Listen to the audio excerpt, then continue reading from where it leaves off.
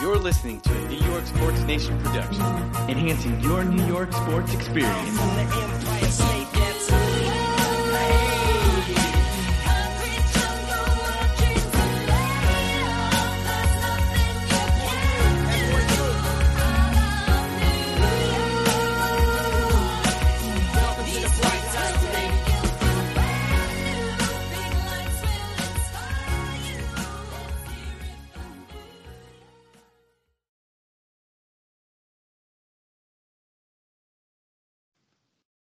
All right, welcome to the Giants Nation podcast presented by New York Sports Nation. I'm your host, Bobby Skinner, here with Danny King. Danny, how you doing? Doing great. How are you? Good. Just we're coming off that Super Bowl yesterday. I can enjoy a low-scoring Super Bowl. It was a little boring, but I'm not hating on the game. Although, obviously we could have looked for something a little more exciting. But it all yesterday, man, it was just bringing back memories of, the Giants beating the Patriots. And, in fact, our tweet that, saying, we're not everybody can beat the Patriots in the Super Bowl. That one got some good traction. Got like 200. Yeah, something like that. So what we're going to do is we're going to do a little house cleaning, talking a little bit about Kyler Murray. And then we're just going to talk about Super Bowl memories, kind of some basic stuff on what we need to get back there. We're going to talk, Super Bowl 42, Super Bowl 46. But like I said, we got to do a little house cleaning before that. Kyler Murray, he did the whole media deal last week, Super Bowl week. He was sponsored by Gatorade, and so he's a big name. He's hot in the streets right now, so people wanted to get him on the show. So Dan Patrick, who is one of the best interviewers in the game, had him on, and I don't know if you've seen it. If you haven't, look up Kyler Murray, Dan Patrick. But it might be one of the worst interviews I've ever seen in my life. He wasn't just like not giving non-answers like Russell Wilson, like, oh, we just can work hard and make the right decision. He just was literally just like slouching back in his chair and not answering questions, just going, I don't know. Yeah. And Dan Patrick's like, would you answer the question? Dan Patrick is grilling him. What were your thoughts on it? He reminded me of like a high school student, like that didn't know an answer to a question, and he was like, I don't know. But yeah, like Dan Patrick, he said he's one of the best, well-known sports guy out there, and he's asking these questions. Kyler, as you see, he's like, I don't know. He's like, Dan was basically answering the question for him. He's like, are you gonna have a pro day? And he's like, I don't know. He's like, you should have a pro day. It's useful. He blew my mind with that interview. Obviously, we're not bashing the guy because he doesn't like talking to the media, but that's an important part, and so he failed that right now. Yeah, and like you said, we're not like bashing like, oh, this guy's a bust now. He's not worth it. But it was like mind-boggling that he wasn't smart enough to not know that you're gonna get these questions and just have that same basic canned answer ready. Just being like, listen, we're weighing all the options. We haven't made a clear-cut decision yet. But if I go to the NFL, I'm gonna be in the combine. I'm gonna do a pro day, but I haven't made the decision. I just feel like it's so super simple. And plus, he had been doing all the radio shows. He was with Media Row for Super Bowl week. Everybody has a sponsorship. He was sponsored by Gatorade, and he had nothing. And it was just mind-boggling to me that the guy wasn't smart enough to be ready. And he just kind of looked like a bum. I'm not, like I said, I'm not saying that he's not going to be a good QB, and it's not going to make me not want to draft him if he's the best available. But it definitely blew my mind that he just wasn't ready for that at all, and especially a guy with Dan Patrick who's going to try and make you comfortable. No, yeah, like the difference between Baker is not afraid to talk to the media. He'll give you his thoughts. Kyler Murray, just as we said, just there, like it just as you said, it's just so I just can't believe what I saw when he did that. But then he went on the ESPN and he had like better answers. It was like they're like, all right, guy, listen, you actually have to give answers this time. It's like, oh, okay, my bad, I forgot I had to. Yeah, it was brutal. And like we were talking earlier, it just made you cringe. It's like, man, what are you like? I guess I'm beating the same drum, but it just blew my mind that he just was not ready. He was slacking his chair. It's like, man, you realize like Dan Patrick has one of the top radio shows in the nation. Like lots of people are going to see this, and it made its way around. Everybody was talking about it on Friday when it came out. That being said, it's a long process in the draft, so that will be forgotten in about a week when we start talking combine and all that stuff. Yeah. All right, so we're going to talk about the Super Bowl we got that house cleaning out of the way. There's nothing else Giants news. What was there? Am I missing anything, Danny? Not that I know of. This was just mainly Super Bowl weekend, just making fun of Patriots fans for me. Yeah, so yeah, definitely. So I guess what we should be looking out for next is Eli to make an official decision whether he's going to come back or not. I think everybody's leaning that he will, but it's not official yet. But so we're going to talk about the Super Bowl, talk about the past Giants Super Bowls, kind of go down memory lane, talk about the future. But before that, a quick ad from Anchor. All right, so a lot of people are starting podcasts today. If you haven't heard about Anchor, it's the easiest way to make a podcast. Let me explain. It's free. Their creation tools allow you to record and edit your podcast right from your phone or computer. Anchor will distribute your podcast for you so it can be heard on Spotify, Apple Podcasts, and many more. You can make money from your podcast with no minimum listenership. It's everything you need to make a podcast in one play. Download the free Anchor app or go to anchor.fm to get started. You'll be glad you did. All right, so we're going to talk a little about Super Bowl 42 and Super Bowl 46. Both Giants wins over the Patriots. Tom Brady, he's 6-3 in the Super Bowl, 2 losses to Eli, our guy. Now, Super Bowl 42, I guess we'll start in that chronologically. I mean, just to kind of give some of my memories from that year, it was a wild year. It was up and down. Coughlin was supposed to be fired at the end of the season, and for some reason, a play that sticks out in my mind at the end of the regular season is against the Bills when we clinched was Kawika Mitchell, his interception against the Bills, which clinched us in the playoffs. And then when it became kind of real was that Week 17 against the undefeated Patriots at the time when we went toe-to-toe with them. We ended up losing 38-35, was in the game where Brady broke the touchdown record as well as Randy Moss did. And everyone was saying, it's a statement loss, and I'm not I don't really believe in statement losses, but that really was because that set a tone. This team could compete with anybody because the Patriots were blowing out everybody that year. They had maybe one close game against the Ravens and one other that's slipping my mind. But they were a dominant team. They obviously by records, Dan. And it was at that moment where I was like, man, this team can actually play. And we know the playoff run. I mean, obviously before the Super Bowl, what about that season really stuck out in your head? Well, one of my favorite plays was also in that Buffalo game when Ahmad Bradshaw took that it was just snowing hard. He was able to take that handoff and just sprinting down the field. Bills players missing left and right. That's one of the points that stuck out to me. And in that Patriot game, the Giants only lost 38-35 against the undefeated New England Patriots. The Giants were a team that people were like, oh yeah, okay, they're gonna make the playoffs. But as a statement game against the Patriots, the Giants.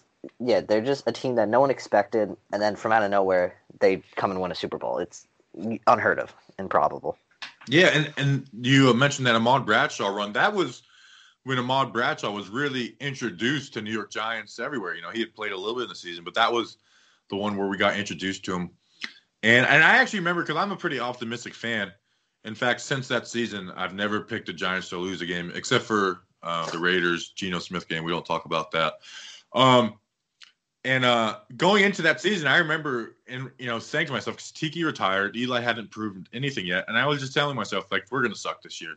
This is going to be a bad year for the Giants. We just lost Tiki, who are their only offense, and Eli had been inconsistent at best up to that point. He had shown some flashes of greatness. He was really his best ability was his fourth quarter comebacks, and we saw that firsthand, and we'll talk about in the Super Bowl. But it was just an amazing season how it all came together, and we truly were road warriors. We won 8 straight games on the road, including the 3 in the playoffs. We beat Tampa in that first round, and also everybody remembers we started out 0-2, and we beat those 2 teams who beat us in those first 2 games, the Packers and the Cowboys. The Cowboys had swept us, and then I believe, but when we beat the Cowboys. Because the Cowboys were really good that year. It was Romo was balling, Terrell Owens. And that was when it was oh my gosh, this team, we can compete with anybody. I mean, the long Amani Toomer touchdown, and then, Brandon Jacobs throwing the ball at the time clock. One of my favorite moments of all time. Very, very iconic that was. And then I just remember in that, second when the Tony Romo threw the pass to the end zone and it was picked off by the Giants in the divisional playoff game. Like, they're going to the NFC Championship game. I was in shock because still to this day, just seeing that ball in the air and I'm like, just don't let the Cowboys catch it. Because I always think like the worst. I'm like, all right, they're gonna catch it, they're gonna win, they're gonna go to the playoffs, they're gonna win the Super Bowl, and then it's caught. I'm like, we're going to face the Green Bay Packers in the NFC Championship game. Yeah, it was amazing. And then I have to give a little plug. Brandon Jacobs throwing that clock. We actually talked to him about that in the latest episode of Some Man Radio's out now. So go check it out. All right, that's the last Some Man Radio plug. And then, so like you said, we move on to the Packers and NFC Championship game, one of the coldest games of all time. I mean, Tom Coughlin looked like a cherry out there on the sideline. The guys on the O-line decided not to wear sleeves, which was – I was an offensive lineman in college, and guys – I mean, I guess I'm from Florida and I went up and played in Minnesota. I got shamed for wearing sleeves, but I'm like, you know what? I don't want to be cold. Like, I don't know who I'm. How would I prove what I'm doing by what I do on the field? But that's a side note, anyways. And one of the wildest games where we had two chances to win it in regulation, and Lawrence Tynes missed both field goals. And I mean, I remember it was in the MySpace days, and I was posting on MySpace just going off that, like, what is Lawrence Tynes doing? He's completely blowing this for us.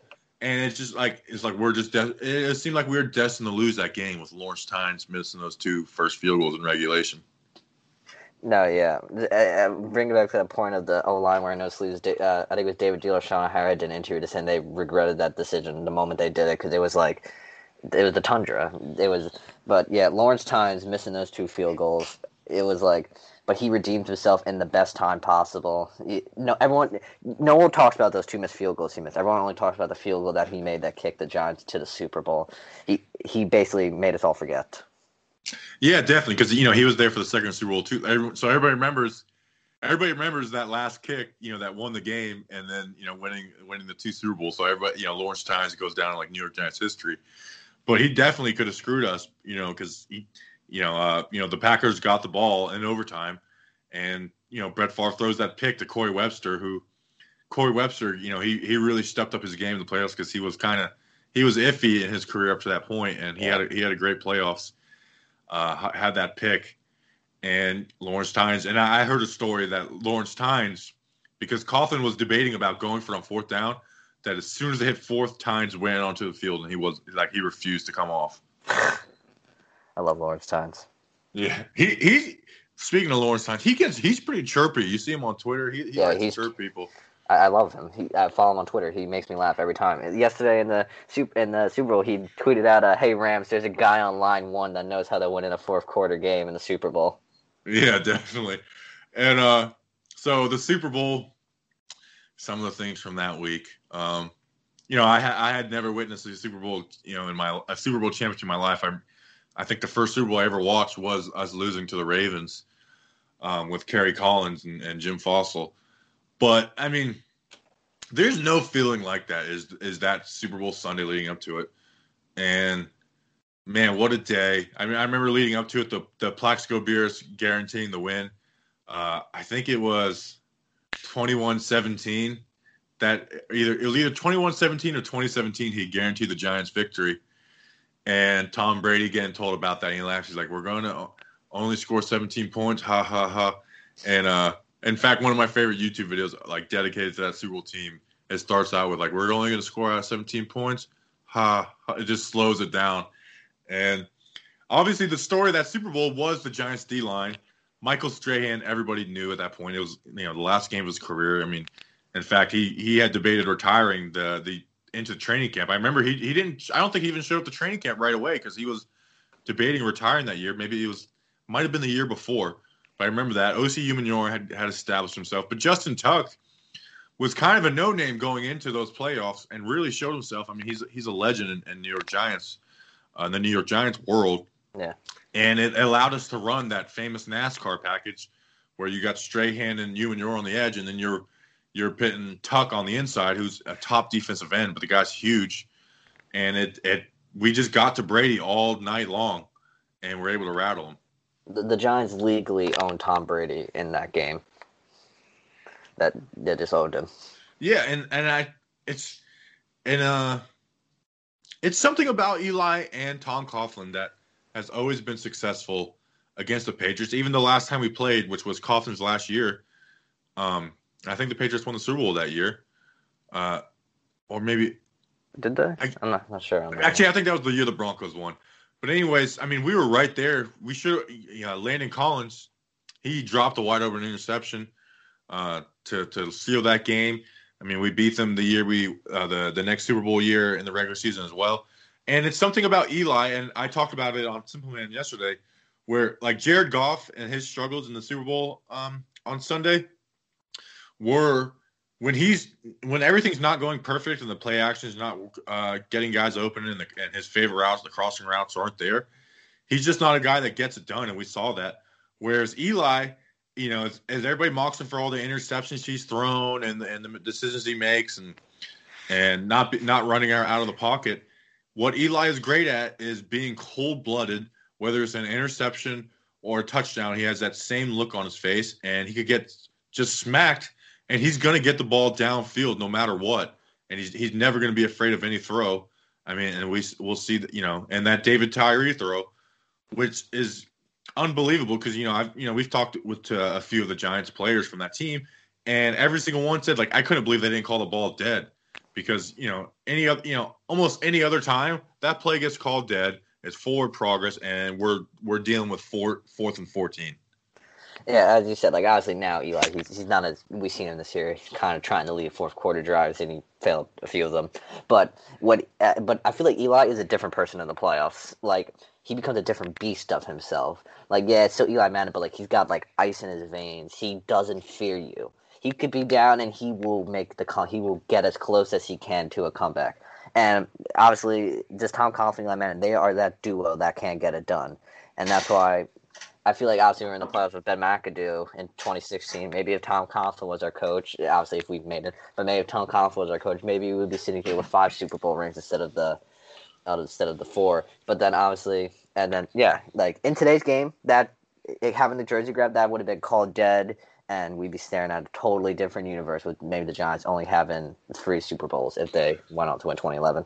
Yeah, and Kevin Gilbride's offense, who he was offensive coordinator for both Super Bowls and then retired, which led to Ben McAdoo, the name we don't say, coming in.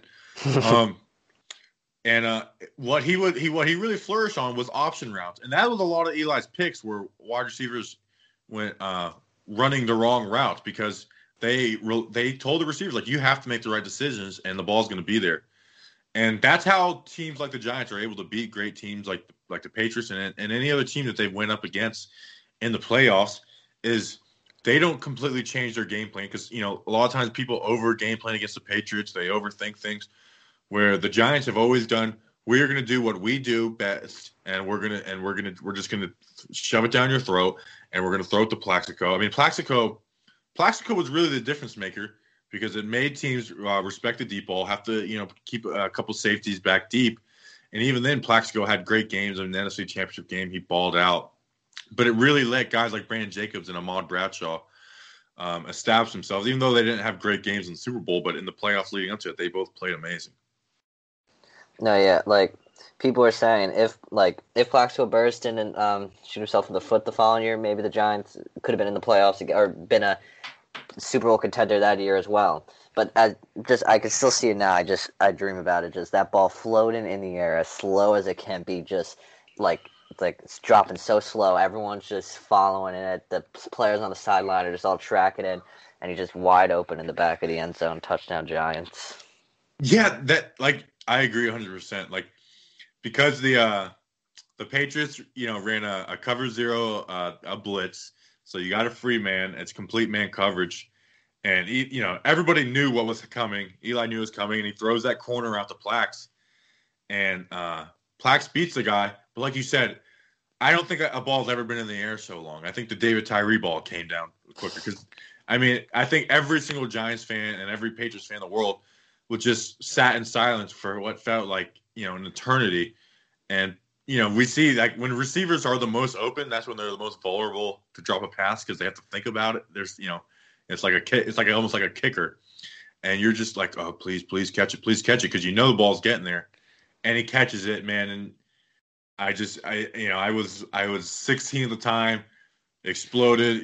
Just exploded. Had my driver's license and just after the game, just went driving around the town screaming because I think it's the greatest feeling I've ever had as a sports fan in my life.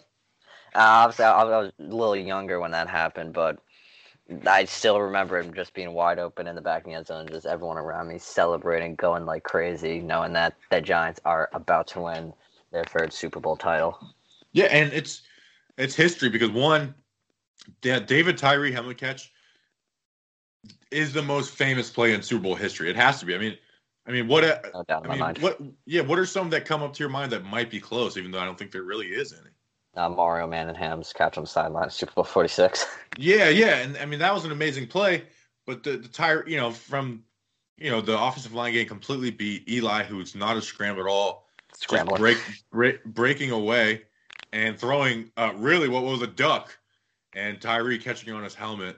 It just everything about it is one of the craziest plays in history. And any time it comes up, man, it brings back amazing memories. And Eli and Coughlin get their Super Bowl, and it was just it really cemented Eli. Obviously, we're going to talk about the second one here coming up, but it really showed the league that like this guy is a real deal. You can make your interception jokes, you can make your jokes about how he makes dumb faces, but the guy's a Super Bowl champ, and at the time he had just as many as Peyton, and ended up having more than Peyton until he got his final one. Yep. All right, so Super Bowl 46 was another wild ride. A very similar team with a few differences. Michael Strahan was gone. Jason Pierre-Paul had moved into that role. Our wide Plaxico's gone. And Monty Toomer's gone, where guys like Manningham and Victor Cruz had moved into those, and Hakeem Nicks had moved into those roles. And Rich Soybert was gone, and Kevin Booth had moved in, but pretty much the exact same offensive line, which I think was a key to this team's success. And it started with the Falcons in the divisional or in the wild card round. We beat them 24-2. The only points they got was a safety, and it really showed teams that listen, like this isn't a fluke. These Giants are here again, and they're ready to dominate teams, and they're taking no prisoners, and it led to a Super Bowl win. But was there anything that really stuck out to you in that Falcons game? Just the defense holding them to 2 points. Like the offense gave up the 2 points, and the defense was locked down. They were not letting the Falcons anywhere near that end zone. That's what stood out to me. Yeah, and that was the beginning of the Matt Ryan Falcons with Roddy White, and I can't remember if Julio Jones was a part of that team, maybe not. But that was, and Michael Turner, and that was an electric offense from the Falcons, and to just completely shut them out was amazing, and it really sent a message to the rest of the NFL. No, yeah, the Giants being able, because Matt Ryan was just starting out, but he wasn't terrible. He made his team to the playoffs, so he did something right. And then just Jason Pierre-Paul, that was his first year. He had a great year with that block kick against Dallas. Just as you said, this was another statement game by the Giants saying you cannot count us out when we are in the playoffs. Yeah, definitely, and then. And we actually ended up beating Dallas in Week 17 and essentially the NFC East Championship game. Then we move on to Green Bay, and Green Bay was dominant that year. They started out 14-0 before losing to the Chiefs in Week 16, and they're coming off Super Bowl victory, and they were the odds-on favorite to win the Super Bowl. And they were dominant. Aaron Rodgers won the MVP that season, and it seemed like nobody could beat them. And once again, as Road Warriors, we go into Lambeau. And we start out pretty good, and then what really, I think, put the dagger in the Packers was the Hail Mary at the end of the half to Hakeem Nicks, which, it wasn't necessarily a Hail Mary, but it was, a 40-yard pass at the end of the half to really be like try and come back from that Aaron Rodgers, and they just weren't able to do it. But in 2016, I remember when Aaron Rodgers then threw the Hail Mary against us and scored a touchdown. I was like, did they really just give us karma for that Hail Mary? I know, it was horrible, man. I was like, this did not just happen. But yeah, just seeing Eli throwing up. Who caught him? Was that Hakeem Nicks or Mario Manningham? Do you remember? That was Nicks with them giant hands. Yeah, just throwing that up, and then him coming down from. I'm like, he caught that. And then Aaron Rodgers, Lambeau Field was dead silent. You could hear a pin drop in there. No one, and then the Giants once again. They're like, all right, we made our point. Come at us, Green Bay. They couldn't. They were just in shell shock for the rest of that game. Definitely. And then on the other side of the divisional round was the Saints and the 49ers, which was one of the all-time great playoff games. And the 49ers were a great team. We'll talk about the NFC Championship, obviously. But I'll tell you what, I really do think we lucked out because I'll be straight up. I was afraid of the Saints at home that year because they were just completely dominant when they were in the dome that year. That was when Jimmy Graham was at his best. They were unstoppable. In fact, I think we might have even lost to them that season pretty bad on a Monday Night Football game. Maybe that was the year before. Oh, no, we did. It was 49-24 New Orleans. Yeah, I was completely afraid of playing New Orleans in the dome. I think they were undefeated, like for like a 3-year period in the dome. And they were just unbelievable in the offense. Jimmy Graham and Drew Brees seemed like they were throwing a touchdown pass every third pass. But Alex Smith and the Jim Harbaugh 49ers ended up pulling that out and hosted us in the Candlestick for the NFC Championship game, which I really think that might be Eli's greatest games because the kid took a beating that game. Yeah. I mean, I've never seen it. I've never seen a guy take such a beating and just completely sling the ball. And that's really the game I point to because everybody likes to say, "Oh, Eli self-sacks himself. He just falls to the ground," which in the regular season I get because you kind of have to take care of yourself so you can be in those situations. But that game proved like, no, he's not like soft. That's what him doing that in the regular season is just damage control because he took hits like I've never seen before and continued to sling the ball downfield and made plays. And we got a few breaks on the would-be fumble on the kick return that ended up being called dead. I mean, that could have really screwed us. But that was actually on my birthday, too. So that was a pretty cool birthday present. I mean, what a game, though. I mean, it was one of those ones where it just kept you on your toes the entire game. And we also have to remember, Eli Manning had the flu leading up to that game.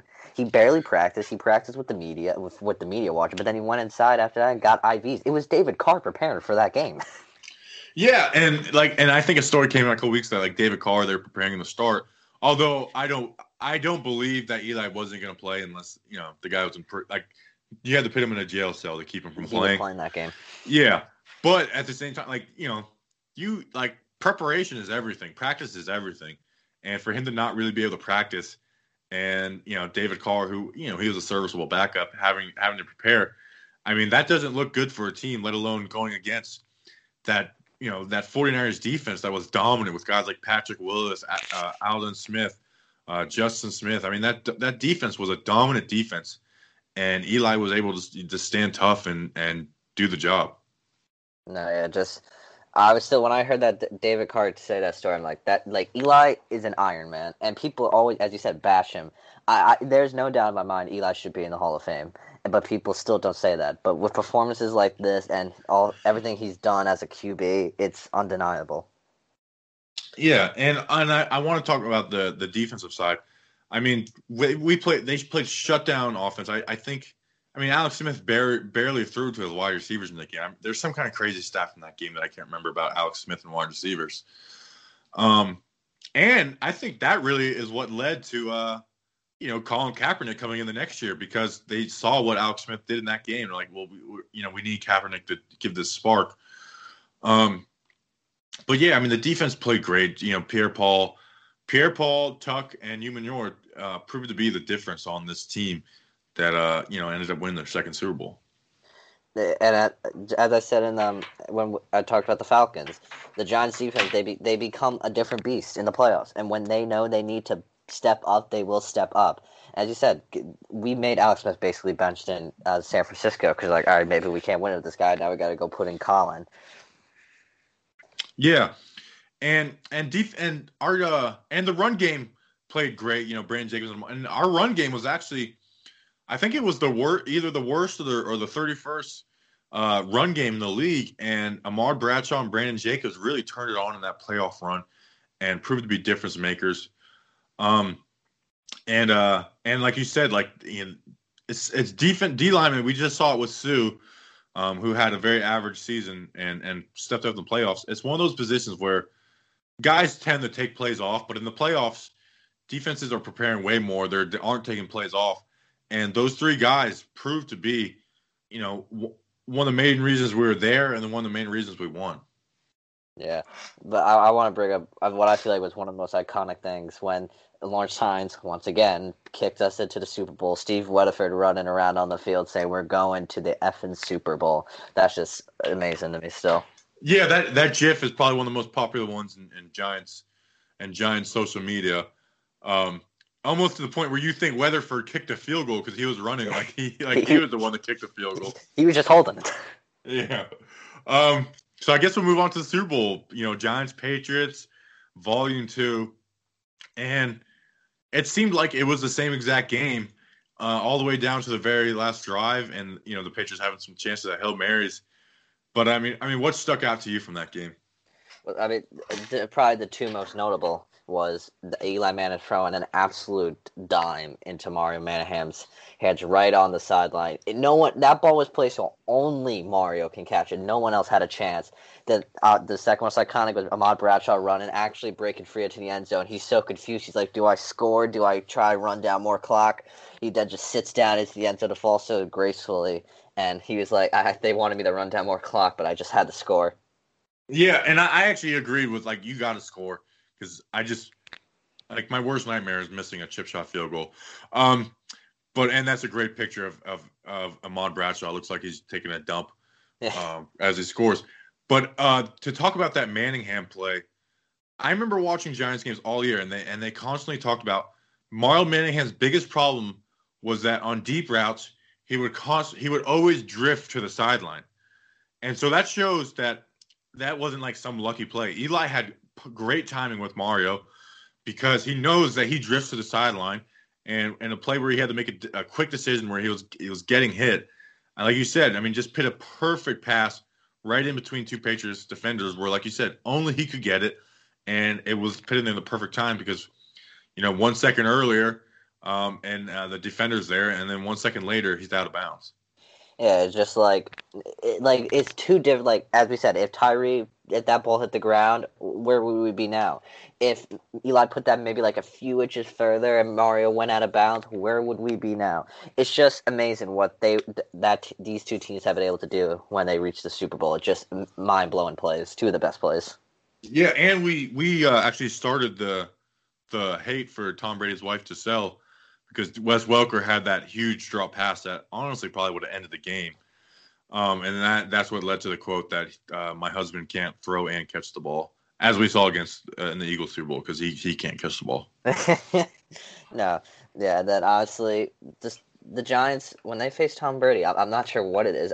In the regular season, they can't beat him, but coming the playoffs, they're like, oh, okay, the defense is able to stop Tom Brady and that Patriots offense, the best quarterback of all time. I'm saying it, and one of the best head coaches of all time. The Giants are able to stop them, and it's miraculous in my opinion.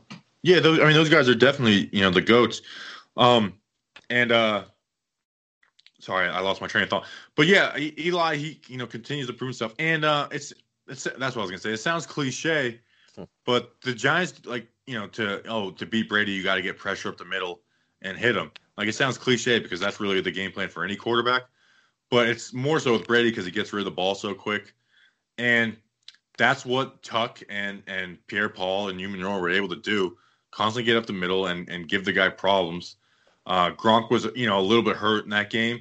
A big play was that deep ball that Brady threw to Gronk, and Chase Blackburn ended up getting the interception. And I mean, there was just so many plays. It really felt like the exact same Super Bowl as Super Bowl 42, all the way down to the Hail Mary at the end.